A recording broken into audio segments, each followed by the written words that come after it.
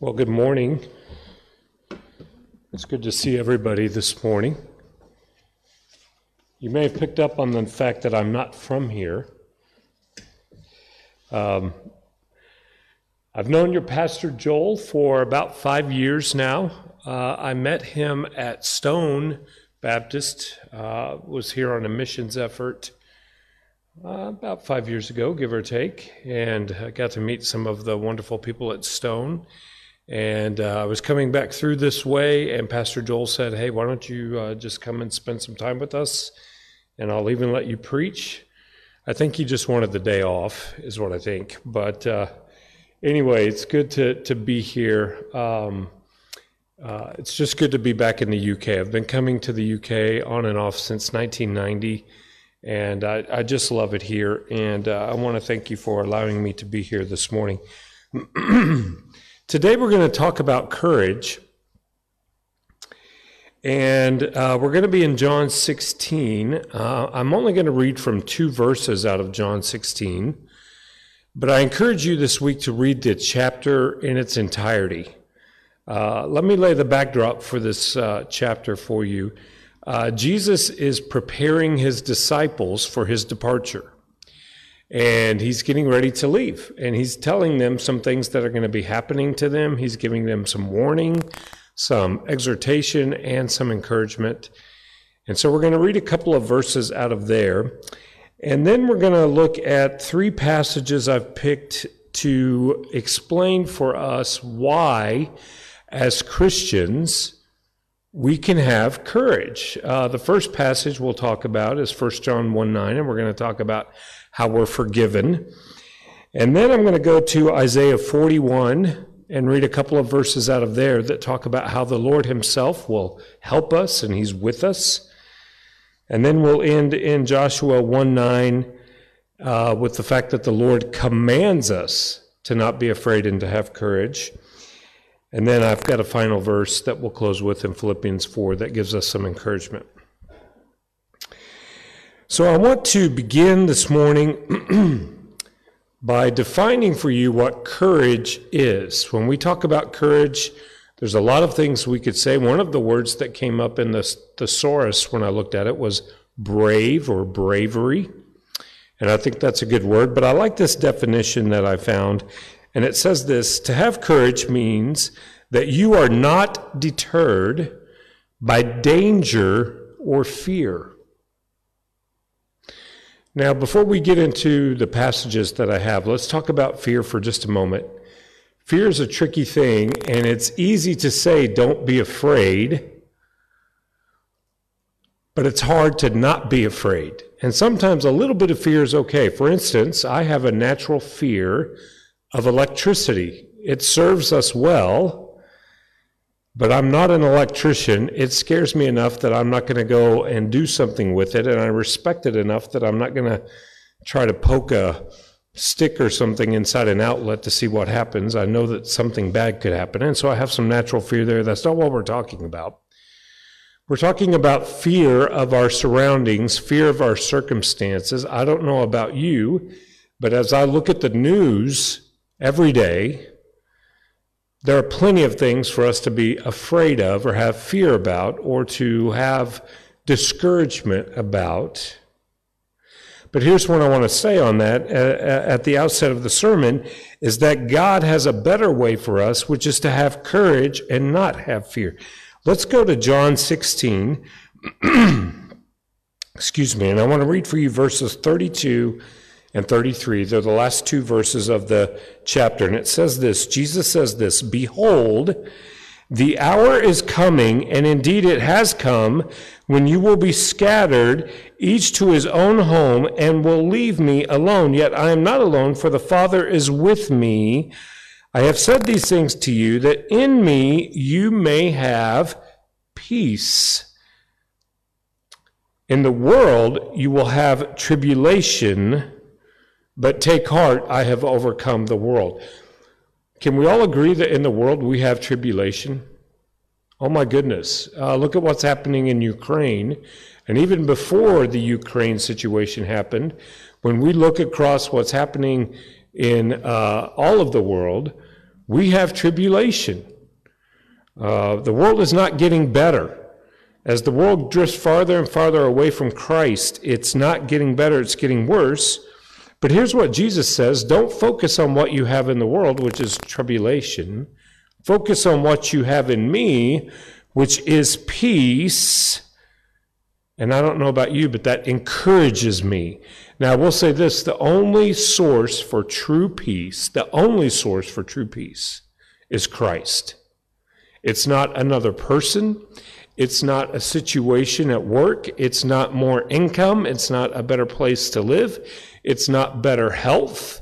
As a matter of fact, I have known people who have loads and loads of money and are healthy, but they do not have peace and they're discouraged. Those things do not give us peace. They do not encourage us. They can be blessings from the Lord, but the only source for true peace is not even in our spouse or our children or our friends or our other family. It is in the Lord Jesus Christ. Why? Nobody else has gone to the cross for you. Nobody else has shed their blood for you so that in them you can be forgiven and cleansed of all unrighteousness. Nobody else has gone someplace and built a dwelling for you that will exist in all of eternity. Nobody else can provide you with a perfect body once you are passed away from here. Nobody else can give you strength to overcome your sin and trials and tribulation. Nobody else. And if you're looking to somebody else or something else, then you're committing what we call idolatry, because Jesus is the only one. That gives us tremendous courage. For instance, last night, in the middle of the night, while I'm sleeping, the Lord is not sleeping, and He is watching over me. He's watching over you. He allowed me to wake up this morning. He allowed you to wake up this morning. He allowed me to be in this beautiful place. And even though I'm missing my family right now, later on this morning when they wake up, He's going to allow me to talk to them and see them on the phone and say hello. He provides blessings for us. He watches over us. He takes care of us. That gives us courage. Now, I'd like to invite you to turn to 1 John 1:9. For me, this is one of my greatest sources of courage and encouragement. And it says this: if we confess our sins, He is faithful and just to forgive us our sins and to cleanse us from all unrighteousness. It does not say some unrighteousness or some of our sins. It says all. Now, in the Word, one of the titles that is given to the enemy is the accuser of the brethren. Now, I don't know about you, but I've not been saved my whole life. I have several years before I came to Christ in faith and confessed my sins and believed in Him and was saved. It was several years before then. And during that time, I did some things that I'm not proud of. Even after I have accepted the Lord and walk with Him, I still continue to sin. If you tell me you don't sin, you're a liar. The Word says that. We all sin. And the devil likes to remind us of our sin. He likes to accuse us. Even as we were praying and Pastor Joel was praying before I came up, the devil was whispering in my ear, "You're not really qualified." He does this every time I preach. I've preached for years and years and years now. Since 1986, I've been preaching. And every time I preach, right before I preach, the devil taps me on the shoulder and says, "Hey, remember when you did that?" What's he trying to do? He's trying to take away my courage to come up and deliver the Word of God. But I have faith in the fact that I have already confessed that sin. I've confessed my sins this morning to the Lord. I have asked Him for forgiveness. What does the Word say happens when we do that? It says He provides forgiveness for all of our sins, which means He blots them out. He removes them. He erases them. He takes them away. And then He cleanses us from all unrighteousness so that through Him and by Him we can stand before Him and confidence with courage, and we can face life with courage because we are forgiven. I have a question for you this morning. Are you forgiven? If you said the Lord can't forgive me of what I've done, you don't know what I've done, I can't be forgiven for that, then you're challenging God and saying to him, what you say to me is not true.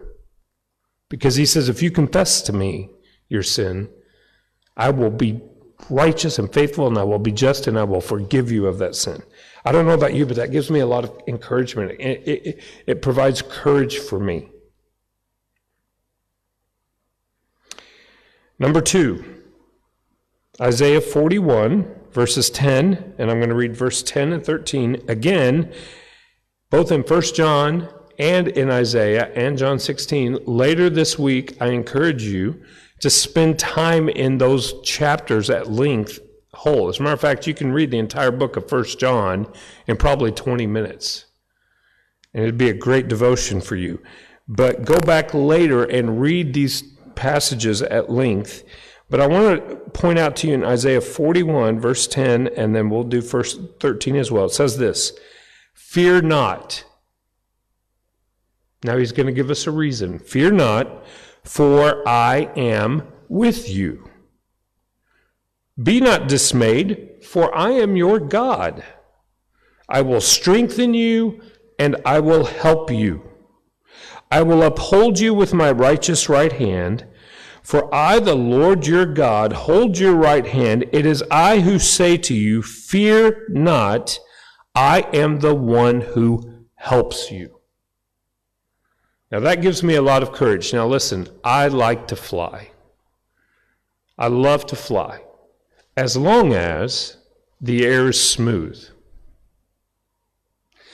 When the airplane encounters turbulence, and maybe you've flown in turbulence, not too long ago, right before COVID hit, I had the opportunity to travel to Guam in the South Pacific to do some mission work there, and we had the fun time of flying between 2 typhoons. And I'm here to tell you, I thought that airplane was going to come apart in the sky. And I was fearful.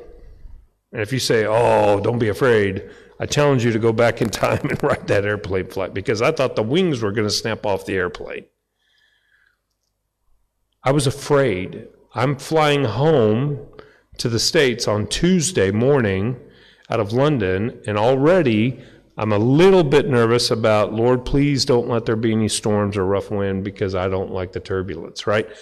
I'm confessing to you, I'm fearful of that. Here's what happens every time that happens. I go to this verse I just read for you, and I begin to walk through it. And I begin to walk through where the Lord tells me, don't be afraid, because I'm with you. Now, he's with us here in this room. We know that. But he's also with me when I'm in the airplane. He's with me and you when we're sleeping in our beds at night. He's with us when we go to work, when we go out to lunch, when we do whatever we're going to do, when we face a difficult situation, when we have a loved one who's sick, or we have to go to the doctor and we're afraid to get fearful news. That's another area where I struggle with fear. 12 years ago, I had a pretty big heart attack. And every year when I have to go see my cardiologist, I have what? Anxiety. I have fear, because I'm fearful that I'm going to hear bad news. What does the Lord say to me when I pray about that? Vince, don't be afraid. He doesn't say you're not going to get bad news.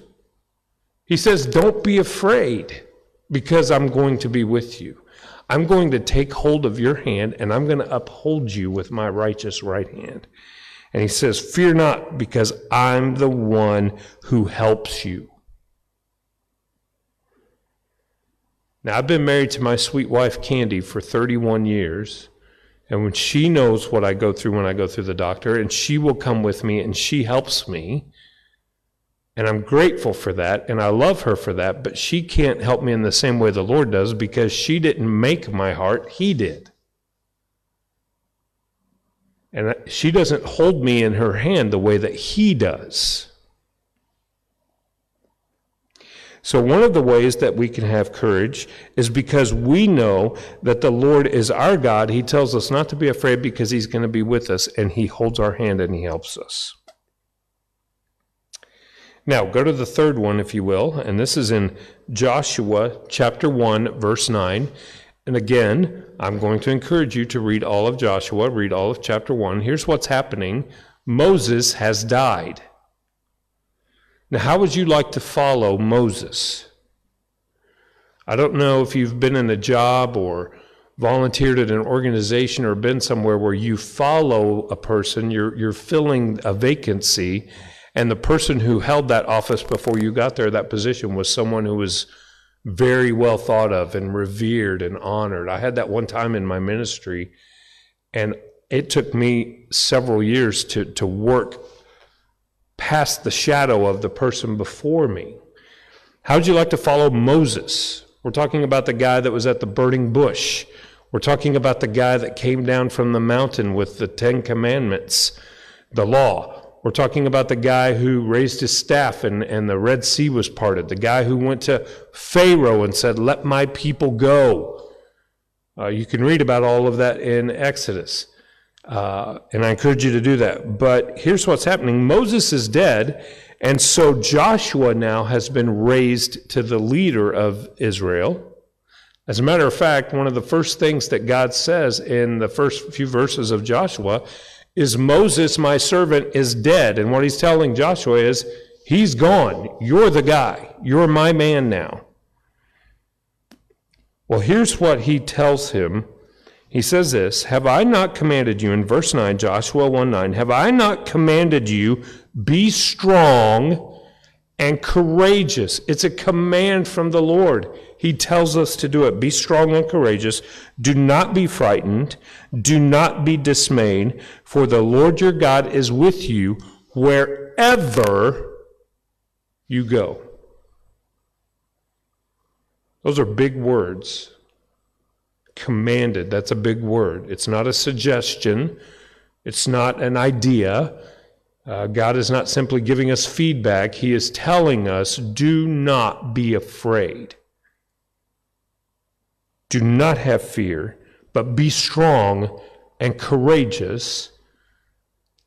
But he also provides the way for us to do that. He's not telling us to do something that we can't do. We can't do it on our own. What he's telling us is, do this, and I'm going to help you do it.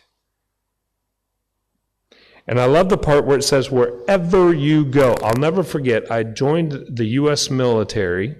I ran out of money for college, so I needed money for college, and so I thought one day it'd be great to go on an adventure. A few weeks later, when I was in boot camp, I thought that was the dumbest decision I've ever made. But it worked out very well.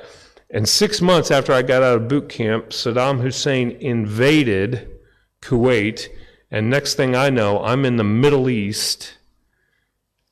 Never have been that far away from home before, with people I didn't know in a combat zone. And I'm going to be honest with you, I was fearful, but I had a job to do. But the Lord, guess where he already was? He was already there. And so when I went there, he went with me. And he gave me the ability not to be afraid and to have courage and trust in him. So this leads me to my closing. These are wonderful things that we've talked about, but what do we do when we face a situation and we have fear and our courage falters and we become discouraged? What do we do? Well, the Lord in his love provides for that as well. And here's our closing chapter or our verse. I want you to go to Philippians in the New Testament. Go to Philippians chapter 4, and we're going to read verses 6 and 7. Now again, this is Paul's letter written to the church in Philippi. You can read this entire book of the Bible in just half an hour, and it contains so much rich truth from God for us, and not just for you individually, but for the church as a whole. And I encourage you to spend time reading in that this week. And you say, that's a lot of reading, I can't do that. Yes, you can. If you make it a priority and be intentional about spending time with the Lord, you can read these verses or these chapters that we're talking about here, and they will change your life. But here's what it says in Philippians 4, 6, and 7. First off, it says, do not be anxious about anything. It doesn't say, don't be anxious about the little things, but you can be anxious about the big things. No, it doesn't say that. It says, do not be anxious about anything, but in everything by prayer and supplication with, here's the key word, with thanksgiving. Let your requests be made known to God. And then what's going to happen? Here's what it says in verse 7. And the peace of God, which passes or surpasses all understanding, will guard your hearts and your minds in Christ Jesus. So the next time you face something and it causes you to have fear, it causes you to have anxiety, it causes you to have doubt and worry, and it causes you to be discouraged, here's what you do. You go to the Lord, and in prayer, with thanksgiving in your heart, you tell him all about it. Let your requests be made known to him. Here's the thing. He knows your requests anyway because he's God. He's omniscient. He's omnipotent. He's everywhere. He knows everything. But what he wants from you more than anything else is a relationship. Let me put it in the terms of a marriage relationship. Maybe not everybody's married, but those of you who are will understand this. I may know, or my wife may know. Let me give you an example. Several years ago, my grandmother passed away, and I was very close to her. There was a time as a young man, when I got out of school before I was married, when my grandfather was very sick, that I went to live with my grandmother to help her.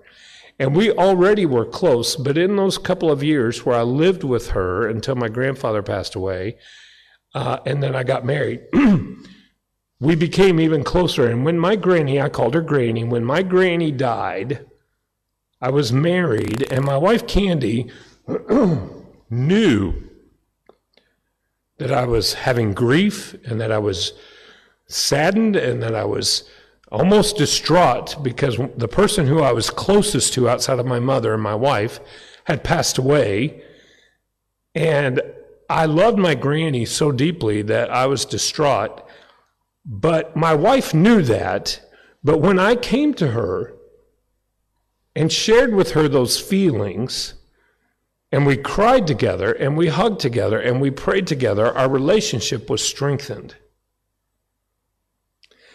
That's what the Lord, that's just a little limited, what's the word I'm looking for? Limited analogy of what God can do for us. But what the Lord wants most from us is a deep relationship. He knows you're afraid. He knows you're discouraged. He knows you have anxiety.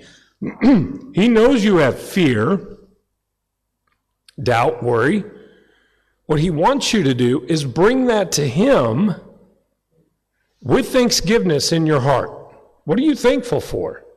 You say, if I'm having doubt, fear, worry, what am I thankful for? Well, look around. You're going to come up with things to be thankful for.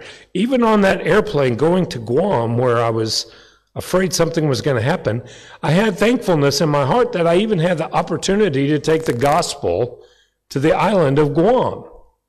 And I was thankful for my family. And I was thankful for the fact that if the plane came apart, and I did plunge to my death in the Pacific Ocean, as I was imagining in my mind, that as soon as my life passed, I was going to be before the Lord and with the Lord, and then he had prepared a place for me.